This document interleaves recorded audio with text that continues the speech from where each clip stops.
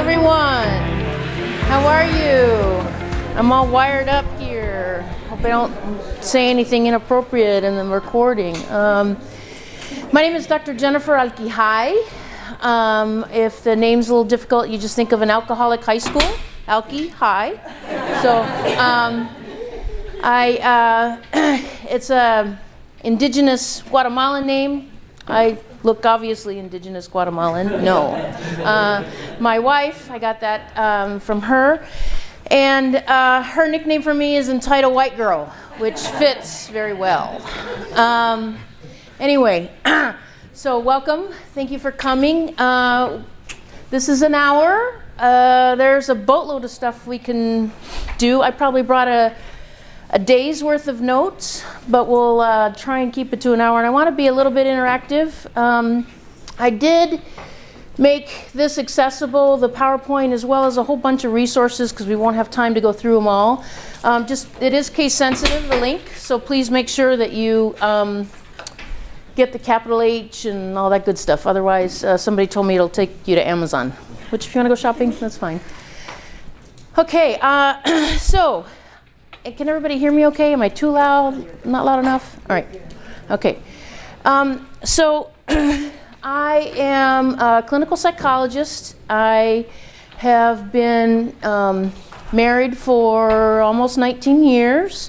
I have a wife, obviously. I have a stepdaughter who's 23, and I have two sons that are 12 and 13, and a granddaughter who is a three-nager. She is a three-nager, let me tell you. She laid down the other day, and she came and visited with us, and she said, hang on a second, I always get the quote wrong, so I want to get it right. She was all happy, and then all of a sudden she laid down and she said, what did she say? This is not my day. And I was like, where's that coming from? It was like 9 in the morning, for God's sake. Anyway, obviously she'd heard that somewhere. Anyway, okay, so welcome. We're going to talk a little bit about, as much as we can, about LGBTQI plus and full service partnerships. And when I put that up there, what do you need to know? I don't come at that saying as an expert. I'm actually genuinely interested. I know of full service partnerships, and my day job is working as a clinical supervisor at a United American Indian Involvement. We specialize in working with Native Americans in the county. So I've referred a lot to FSPs. But I am not an expert in the different types of care. So I guess I'm curious, who do we have in the room? Do we have psychologists in here anywhere? A couple of you. Social workers? KMFTs? Any peer specialists? Okay. How many of you work with adults? How many of you work with kids and transitional age youth? Okay, maybe 50% of you. Okay. Let's see. Let me ask you some questions. All right. So I'm going to ask some, just to get to know you a little bit. If you don't want me to ask you some questions, you can say pass. But the people in the front, watch out. No, just kidding. I'll get Mr. Director over here. So you came to this workshop. Do you identify as straight or gay or trans? Okay, gay. All right. That's lovely. Welcome to the family. I think so. Yes, and you're lucky and blessed, just like me. I think so. Do you have a husband? Yeah, I do. You do. Awesome. See, there needs to be more of us. Maine Coon kitties. Two, and what kind of kitties? Two Maine Coon.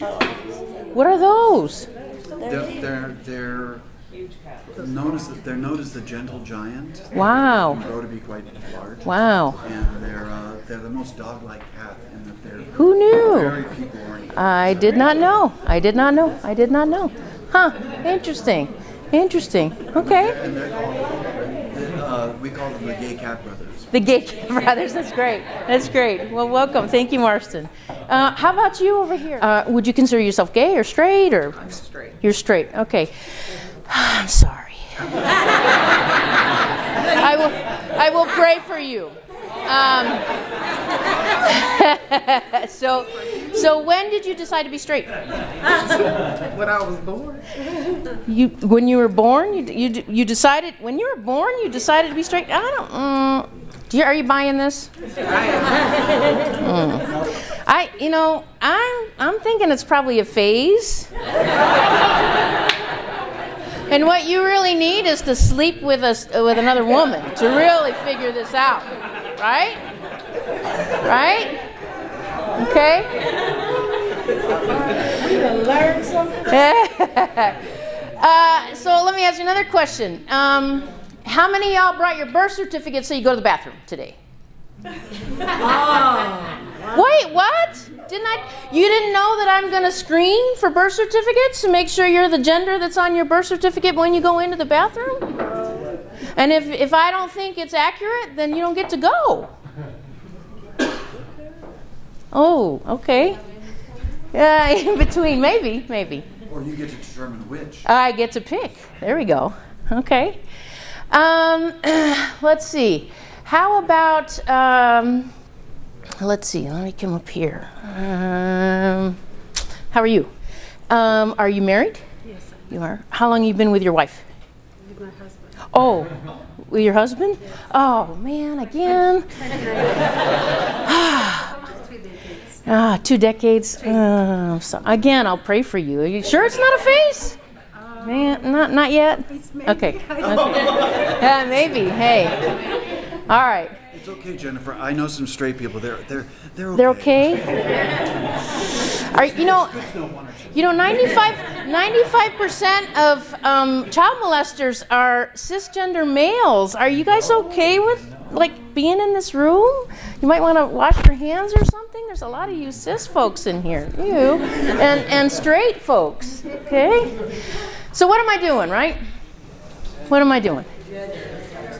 Stereotypes, scripts, right? Actually, some of the questions you're asking, particularly one around when did you decide to be straight, these were actually questions that were used with gay and lesbian folk entering psychotherapy or psychiatric services as recently as 1970s and before.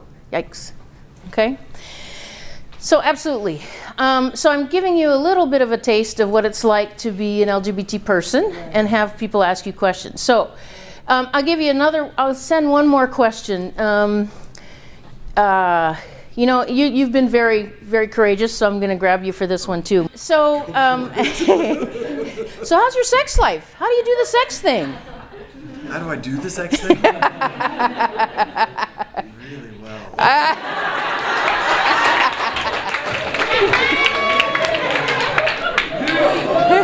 Yeah. All right. Yeah, I never understood guys though. The gun. It's just,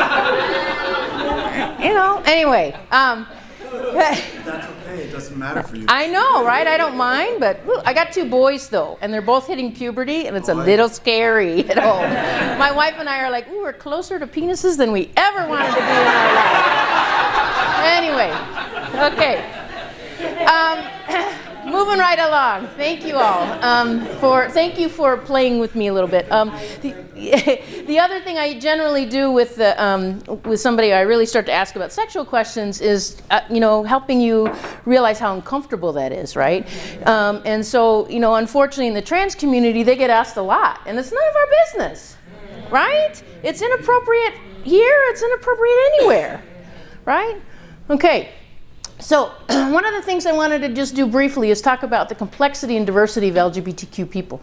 The reason we say LGBTQI+, because you were asking about, man, what do all these mean?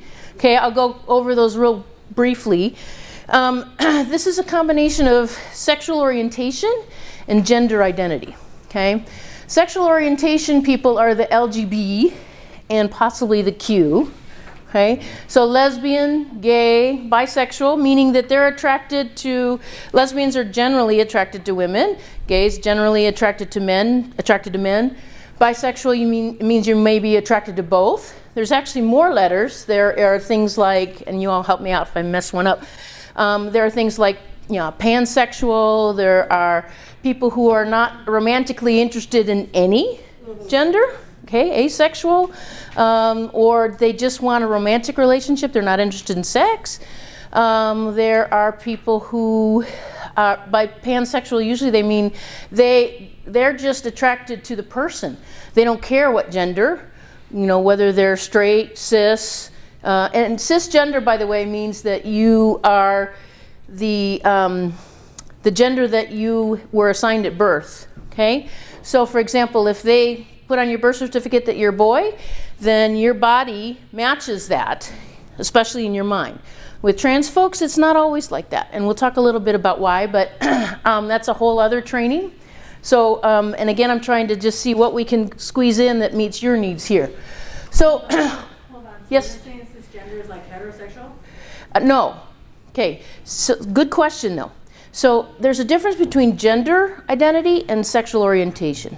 Okay, heterosexual means I'm attracted to somebody of the opposite sex.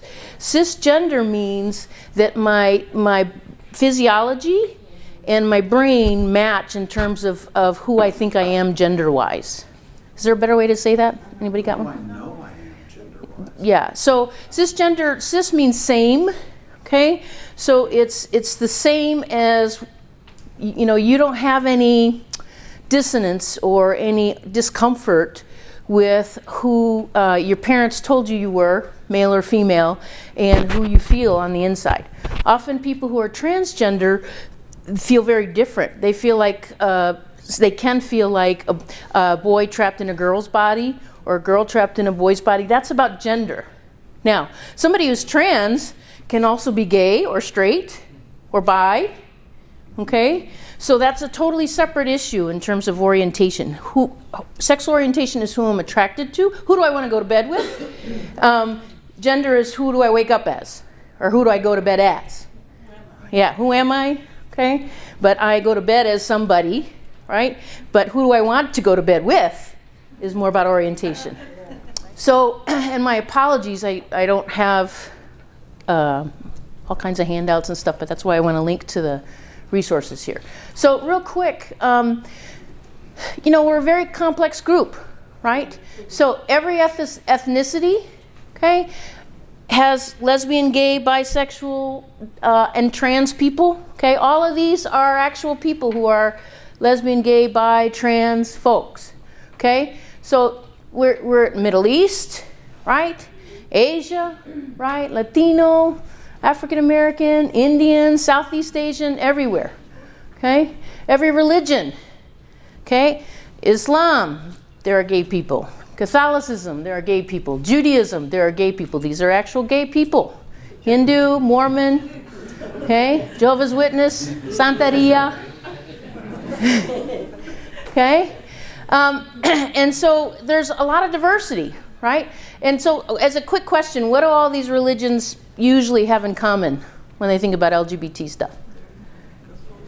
Yeah, they're pretty much rejecting, okay, lack of acceptance, okay? But it's interesting, and this is just a side note, that LGBT folks who grow up in religious communities, they often will be willing to give up their sexuality before they're willing to give up their faith. Because they realize they're not in, so they try really hard, often, okay? But then they get to a point where, like, I can't change. So what do I got to do? I either got to ditch my faith or change me, and usually they try to change them, okay? So, and there are also a lot of religions and spiritual affiliations see them as an aberration, to be killed, rejected, okay, suppressed, all right? The other thing is that when do you think, especially for orientation, sexual orientation in terms of sexual development, since a lot of you are clinicians, when do you think the identity formation and consolidation and or exploration happens? Kind of what age range? Not I hope they're not doing sexuality stuff at 5. They might be playing, exploring their own body, but hopefully not everybody else's. So maybe teenage years. What about transitional age youth? Okay, so a lot of folks get to college and they go, ooh, wow, sometimes it happens. I actually am somebody who went to 3 conservative Christian colleges as a lesbian. That was fun. So anyway, that's a whole other story. But, the idea being that was very important to me. And I was willing to go even though I was wrestling with, am I gay or not? Clearly I am. Every country, even in Antarctica, there's gay and lesbians. Bet you didn't know 2 things. One, that there was a university on Antarctica, and second, that there's LGBT folks there. Disabilities, okay? Here's the bottom line. Why is there such diversity? It's because we're human. So wherever you have human beings, you are going to have gay people. You're going to have lesbians. You're going to have LGBTQI+. Okay? We are everywhere.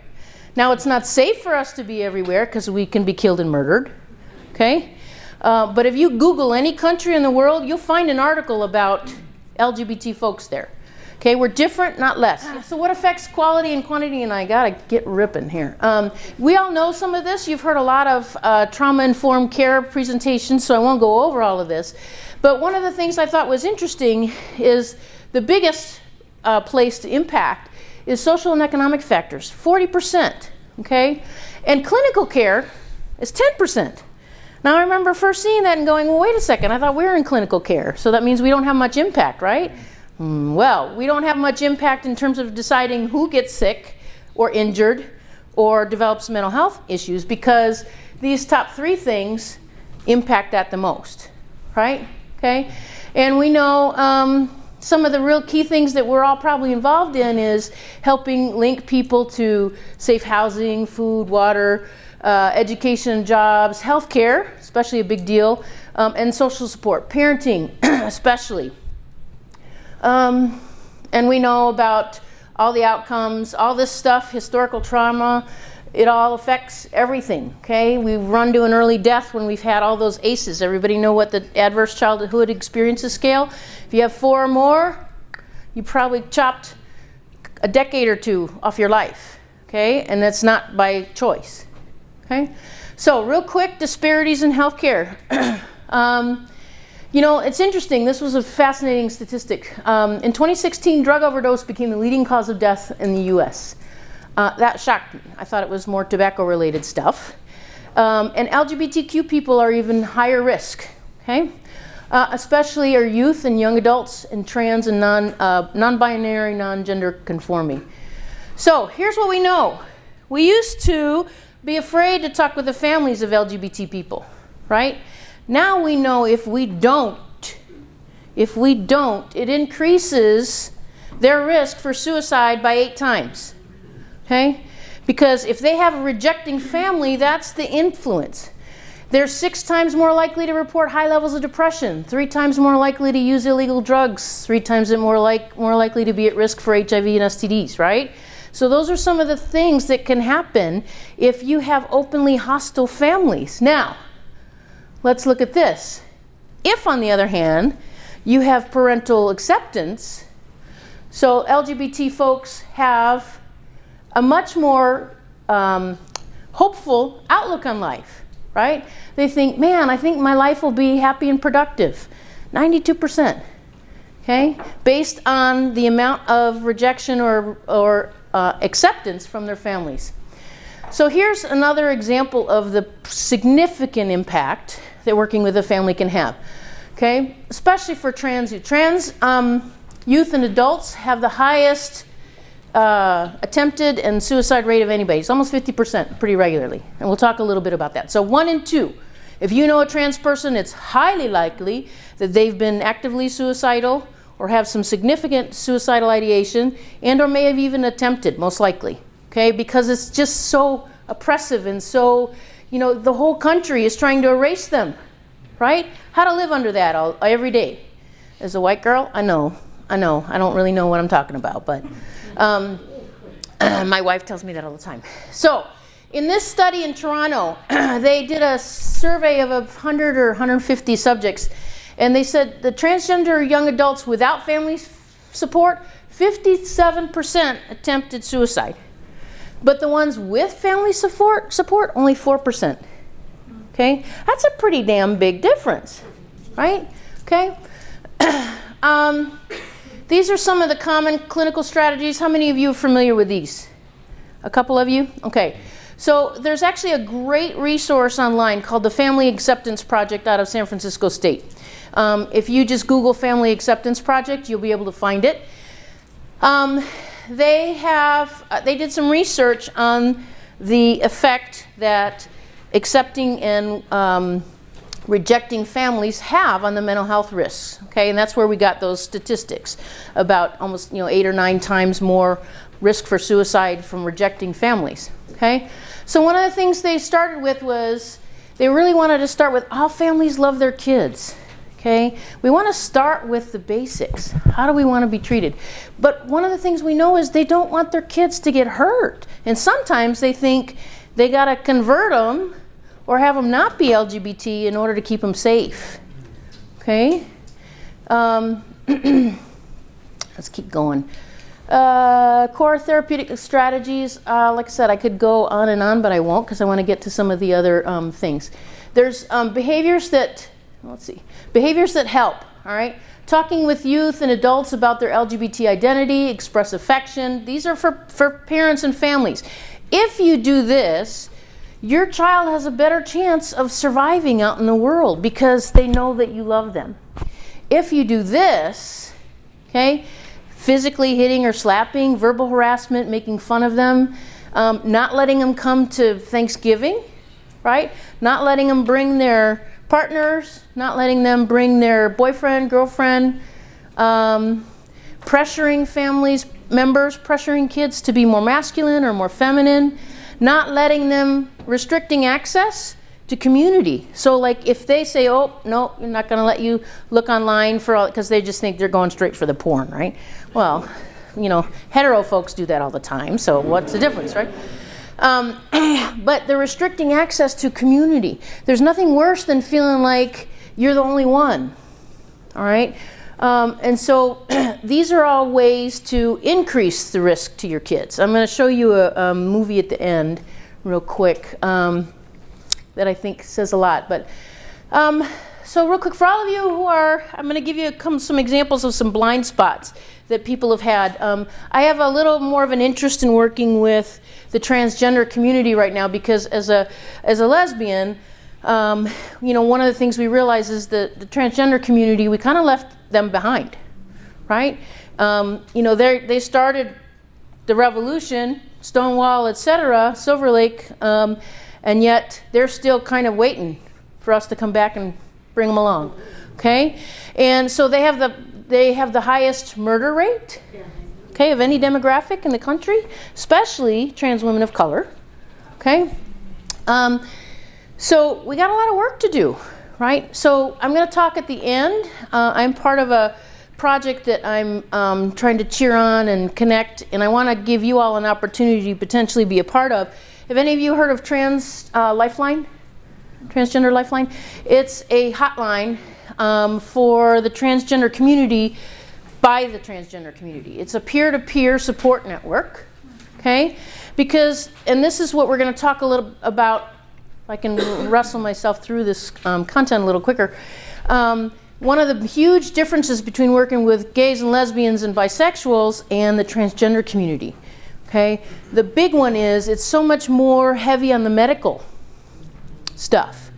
And we'll talk about why. But one of the things that happens is how you respond to crises with the transgender community needs to be way different as well, okay? Let's see. Okay, so here's a real quick example of a blind spot. I'll just go over it. There was a youth of a transgender parent whose insurance was still covered by a religiously affiliated university on the East Coast. So the professor transitioned at the university.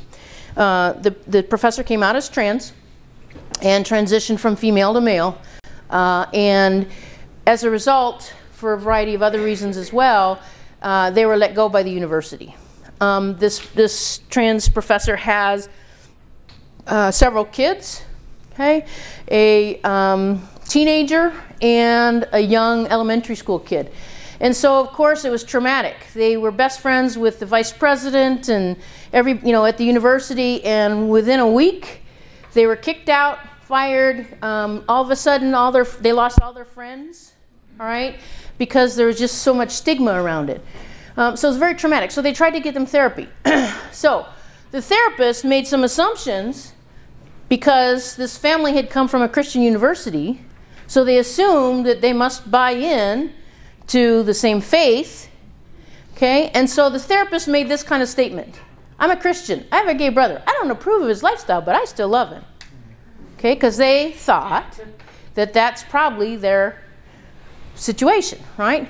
What happened was with this teenage girl, teenage girl, the youth felt they couldn't share about two major struggles then after that. And two of the struggles that she was having was, I changed the gender, sorry. Initially I said it was a young man. He had a gay crush of his own that he was afraid to talk about. Now, for sure he can't talk about it, right? Because the therapist said, I'm making some assumptions about you coming from a faith university, okay? Dealing with the impact homophobia and transphobia were having on their family. He totally lost all his income, the dad. He was getting death threats. There was a religious right-wing group, I don't know if it's called Gender Identity Watch is what it's called. And they were actually camping out on his lawn, and they were doxing him. Anybody know what doxing is? Okay, hacking in, stealing identity, ordering stuff from Amazon with his credit cards. He was getting stuff delivered that he didn't order. So basically kind of trashed everything, okay? So they had some serious PTSD. They couldn't even go out of their house. They had to have the police there, okay? He had lost his home. His family broke up. The other thing that was happening was the kids the teachers at the school for the young one were saying, I can't believe that this parent could do this to these kids. How could they do this? Like transitioning. Couldn't they wait until the kids were out of school? Okay? Because they felt like they were intentionally, what am I trying to say? Intentionally harming the kid by transitioning, being selfish, basically, right? Now, let me tell you what this kid's experience was. Okay? With that with her trans father, before he transitioned, he was super depressed, an alcoholic, even though he's functional, professor of the year, tenured, chair of the theology department, everything. Well published, okay? But was sick, on all kinds of depression medication.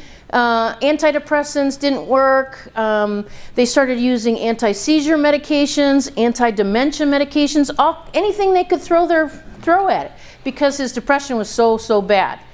At some point before his transition, he was in the hospital with multiple organ failure. Okay? And finally he got a new care team that said, why don't you transition? And he said, okay. And within 6 months after his transition, he was off all of his meds, no health issues whatsoever, and he was happy. Okay? So this little kid is going, wow, my parent is not sick and suicidal and dying anymore. They're available to play with me now. Right? Before they were always sick. Okay? So here's an example of where the school is projecting onto the kids what they think, oh, poor baby, what a shame, right? No, the kid's going, yay, my parent's alive. All right? So we're going to talk a little bit about, now here's a couple of your questions here. Here's the differences between trans and the LGBT community. Gender versus sexual orientation, what we talked about. Medical versus psychological issues. Transgender issues have a lot more to deal with medical care. Okay? Imagine you have cancer. And my apologies to anyone who has cancer. I'm not trying at all to diminish it. I realize the severity of it. My brother-in-law died of it a year ago. But what if you have cancer and your doctor said, yeah, sorry, we're not going to cover any kind of treatment for it. Okay? And you're thinking, I got this thing, it's going to kill me. I want to die. I want a chance to live. but I can't change it. And nobody's willing to treat it. My insurance company isn't willing to cover it. Okay? Often that's how puberty can feel like to transgender folks. Okay? When they start puberty, they get often acutely suicidal because their body is changing in ways that are betraying them. They're like, oh my gosh, any of you watched the Jazz Jennings series? Okay, some of you. If you haven't, I encourage you to. Even though she has a super, super supportive family, there are times when she's still depressed because she's worried her body's going to do something and it's not going to take. Okay, and the other issue is access to health care. Okay, there's so much involved in terms of managing hormones, managing puberty suppression, all kinds of stuff that needs medical care. You can't just do that on your own with your kids. All right, and if you don't have somebody who's knowledgeable, okay, there's a whole bunch of health care that you're not going to get. And then what happens is teenagers will do what? They'll go get it on the street. Okay? Because that's the other issue. If you can't afford hormones, but you're desperate for them, where are you going to go? Right? And then the quality is an issue. Okay, let's talk about the crisis response. Well, actually, let me do two more things, and then we'll talk about the crisis response. Transgender in the military. These are amazing statistics I did not know. Okay, trans women are 1.5 times more likely to serve in the military than cis men. Okay, isn't that, I knew there was a lot, but I didn't know it was that much. They did interviews with the U.S. Department of Defense in May of 2016. Okay, so there's a lot of veterans, folks, who are trans. Okay, trans men are 3 times more likely than cisgender women to serve. Cisgender meaning female identified women to serve in the military. Okay, so you have a lot more vets. There are also 20% enroll in the military. That's twice as much as the regular population. Okay. Specific suicide risks. We have till 12:15, right? Quick question on the military. Yes, go for it. Do you know if the military supports with transition? So here's the scoop, and some of you may have more up-to-date information than I do. It did before the current administration, and my understanding was they were willing to support care and transitioning, and they were just welcoming the transgender community. But then Mr. 45 decided to make a unilateral ban on transgender in the military for some weird reason that, one of the things one of the arguments is, trans people, we can't afford to pay for all that. Well, the trans guy I was just talking about, okay, you know how much health care he was sucking up when he was depressed and suicidal and multiple organ failure? 30 years worth of health care that wasn't working for him. Now he's off of everything. So we're talking saving money. It might actually be better, right? So some of it is. Now, one of the things that happens to the military, and it's interesting, Trans Lifeline, because I'm working with them a little bit, they said generally they get about 153 calls a day for people who are suicidal that are transgender. And the other people who are staffing the line are also trans. Every time Trump or somebody else, they do a bathroom bill or they announce a ban in the military, the number of calls that they get per day goes up to 500 plus. Okay, so it increases exponentially. Okay, because they're just, they don't feel welcome anywhere, right? So let's go back to, let's see, barriers to receiving care. There's a study that Trans Lifeline did, transgender study in 2017. They interviewed over 8,000 folks, transgender people, and these are some of their experiences they found. Misgendering is a big one. Okay, so usually almost 40% people were misgendered by their care providers, meaning their therapists, meaning their doctors, Okay, so they said, my name is so and so. My pronouns are he and he and him. Okay, and the doctor said, I'm sorry, ma'am, but this is what the name is on your insurance card. Okay, and that's very stressful. Okay, misgendering. Let's see. Here's the one that I want to go to. Okay, out of those 8,000 people, 50% have made attempts to end their life. 70% intentionally do self-harm, right? 83% have considered ending their own life in the last year. Or no, 50% ending their life in the last year, okay? That's a lot of people, right? So some of the differences in working with lesbian, gay, and bisexual versus transgender. The difference between sexual orientation, who you're attracted to, and your gender identity, okay? The lesbian, gay, and bisexual, much more focused on who they are attracted to. Trans is much more about their body and the rejection and coping with the fact that their body and their mind don't match, okay? There's a lot more need for medical advocacy and support. Do you realize that they're not allowed to transition? Usually, it's changing, thankfully, unless they go to a therapist and get a couple letters, right, stating that they're okay enough for a transition. Okay? If you had cancer, needed cancer treatment, say, I think you might be faking it. Right? Or you're delusional. Let's talk about crisis. I'll go to this. Let's talk about crisis response. How many of you have worked with a transgender person in crisis? A couple of you. A few of you. Okay? Do you 5150 them? What have you done? So what happens when they want to get hospitalized? Which wing are they going to put the person in?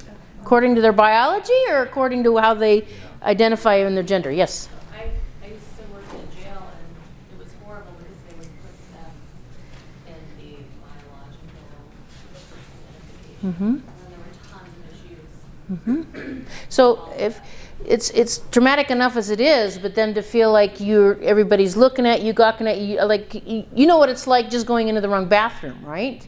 And you're like, ooh, everybody's looking at you funny, right? So what do you do with a suicidal transgender person who is not safe? They're a danger to themselves and possibly to others. What do you do? So it actually is equally traumatic to send a transgender person to a crisis response team. Okay, I mean, PMRT can come out and assess them, but if they just do the standard of care, which is, let's hospitalize them, 5150, with their biologically assigned gender, right? And so for them, they just feel like they're in the wrong place. It's more traumatic. They're not getting their mental health needs met. They don't feel safe anyway. But now they're like, okay, so you have a young boy who might be, not a boy, a trans female youth, okay, transitioning from male to female, okay, who goes into the hospital. There's a lot of misogyny. One of the reasons why trans women of color, especially trans women, get killed the most, I think, is because of misogyny, right? There's sexism involved. Because there's this sense internalized that being like a woman is bad. So if you got a guy who's in a dress, what's wrong with you, right? That's how it might be seen. So there's actually a lot of risk, okay? Where was I going to go with that? So one of the things Trans Lifeline does is you can call, and they do their due diligence, and I think this is part of our job as providers to try and help them be connected to community, whether it's family or friends. Sometimes somebody who's suicidal, they're going to feel much safer if they go to a friend's house that's willing to commit to keeping an eye on them 24/7, right? Because they know they're safe, they know they're accepted. That couch surfing might be way more safe than sending them to a hospital where they're going to end up in the wrong and experience some more misgendering or calling them by the wrong name. Somebody, you tell them what your name is, and somebody says, okay, now tell me your real name. Okay?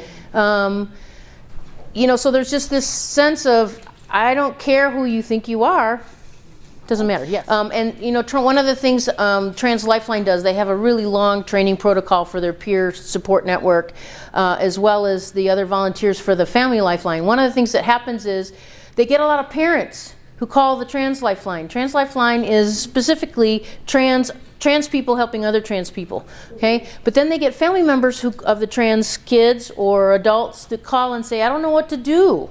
So at some level they're going, well, you know, we have limited resources and y'all are clogging up the line at some level, right? And so one of the things they're trying to do is develop a hotline for the significant others, friends, and families of the trans people, so that they can call and talk to if some of you, you know, one of the reasons why I'm putting this up here is if you are interested to volunteer a couple hours a week, just to be willing to talk with folks, okay, who are scared that something's going to happen to their kid. Or how do you deal with the rejection, right, from the rest of the family? It's broken up their family because one of the partners can't accept that their kid is, or their youth is transgender. All right. So this is a separate thing, but I wanted to put it up there in case anybody was interested, or you know somebody who may. Let's see, where was I going? So the hormone thing, yes, that's the whole issue around it being very much a medically focused case, right? Transgender means that there is you need to inform yourself and you need to learn about what is needed, because you're helping this person, okay, keep their emotional and their physical well-being in balance. Hormones can have all kinds of side effects, right? Okay. Even though they want them desperately, they have to take care of their eating habits. They have to, because it increases the risk for a whole bunch of other stuff. Okay, but they're feeling more peaceful in their own body. So that's a very common question. Like, oh, what if it is just a phase, or what if somebody transitions back? Okay, there are some people who what they call detransition. It's very rare though. Okay, now let me ask you another question. What is, so the reality is you can't do hormones, you're not allowed without parental consent to do hormones and or surgery until you're at least 18 anyway. Okay, I totally didn't even talk about intersex yet, but let me see if I can squeeze that in. And so, yeah, we know a lot of 18-year-olds aren't necessarily done with the pruning process neurologically yet, right? But one of the things that I'll ask you is, what would be the harm in letting somebody live as the other gender to see how it is? Is there any harm that can come to you? Is there any harm that can come to, I mean, you know, that person is taking a risk, right? Because there might be some harm that's going to come to them in terms of other people not being okay with it. Okay, but really, is there really anything that can go wrong for asking, you know, if you're letting somebody try it out? The other thing I have, real quick, thank you, is in that resource list is there is a whole bunch of questions in terms of how do you assess gender dysphoria, or you know, in my case, gender identity inflexibility, because my gender actually matches my assignment. But you know, I'm joking there, but there's a series of questions done by, I forgot her name, but first name I think is Stephanie somebody, but who does quite a bit of having to write letters. So there's an example of a sample letter, but there's also a sample intake assessment for asking questions about kind of what people's experience of their gender has been. So some of that is a good intake history, okay, but also really seeing what are they wanting to do right now and going through the pros and cons, right?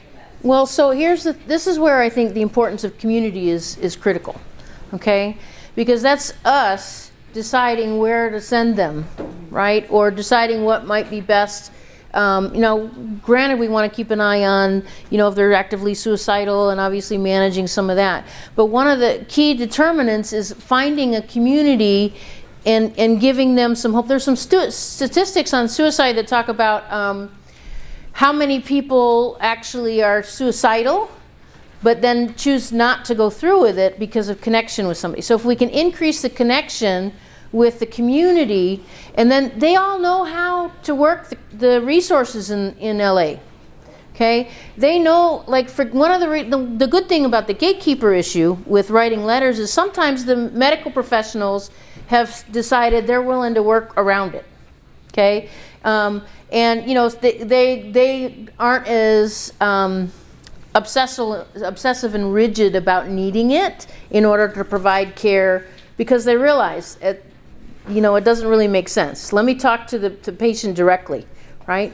And so one of the big things that you'll find online is access. They will have a whole network of providers that are much more accessible and supportive of transitioning and being willing to be helpful and not so rigidly adherent to all the bureaucratic barriers that are imposed by the cisgender community in terms of accessing health care that they need. Okay, so one of the things that Trans Lifeline tries to do is really link them, whether it's with the trans people on the Lifeline, but they also encourage them to expand their social support, find affirming family, find affirming communities. And that's, to me, that's one of the things they focus on the most, okay? Because you need to be able to feel like you belong somewhere, okay? Obviously, you know, that's not it's an overly simplistic and not an appropriate answer to manage all the programmatic requirements and procedures and policies. But I think part of it is how can we as FSP folks or case managers or even therapists really encourage them and look into supporting them to connecting with the community and there's a lot of resources there.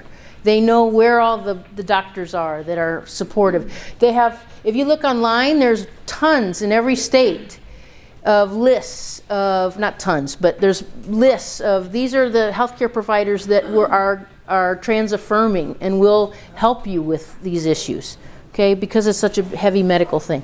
So anyway, my apologies for kind of being scattered at the end here because there's so much to cover, right? And what can we crowd in an hour? Let's see. Seen the video called Always My Son? If you email me, I'm happy to give you a link to it. It's a 15-minute video of a family who was having trouble with the fact that they had a gay son, and they were very anti-gay, and it conflicted with their faith. And then the mama said, Mama Bears, right, said, you know what, I looked online and saw what the outcomes were for him. If we were continue to be rejecting of him, I'm not willing to let my kid go suffer all that. She said, oh, heck no. I don't want my kid dead on the street somewhere because we're not accepting of him. And so they got on board and started to talk about their own transformation within their family. They had 4 other kids. It's a very powerful and very moving film. It's a Latino family. So they're talking about kind of what came up for them in terms of their machismo and all the other stuff. But it's lovely, and it's a very moving and very helpful to show in religious communities. I know after I've showed it a couple other places, a lot of people came up to me and said, can we show this at church? You know, so, yeah. Always My Son. It's, there's a couple of videos, and there's a link to it, I think, on the Family Acceptance Project. They may be at a point where they want to charge you for it because it costs them a lot of money, I know, to produce it.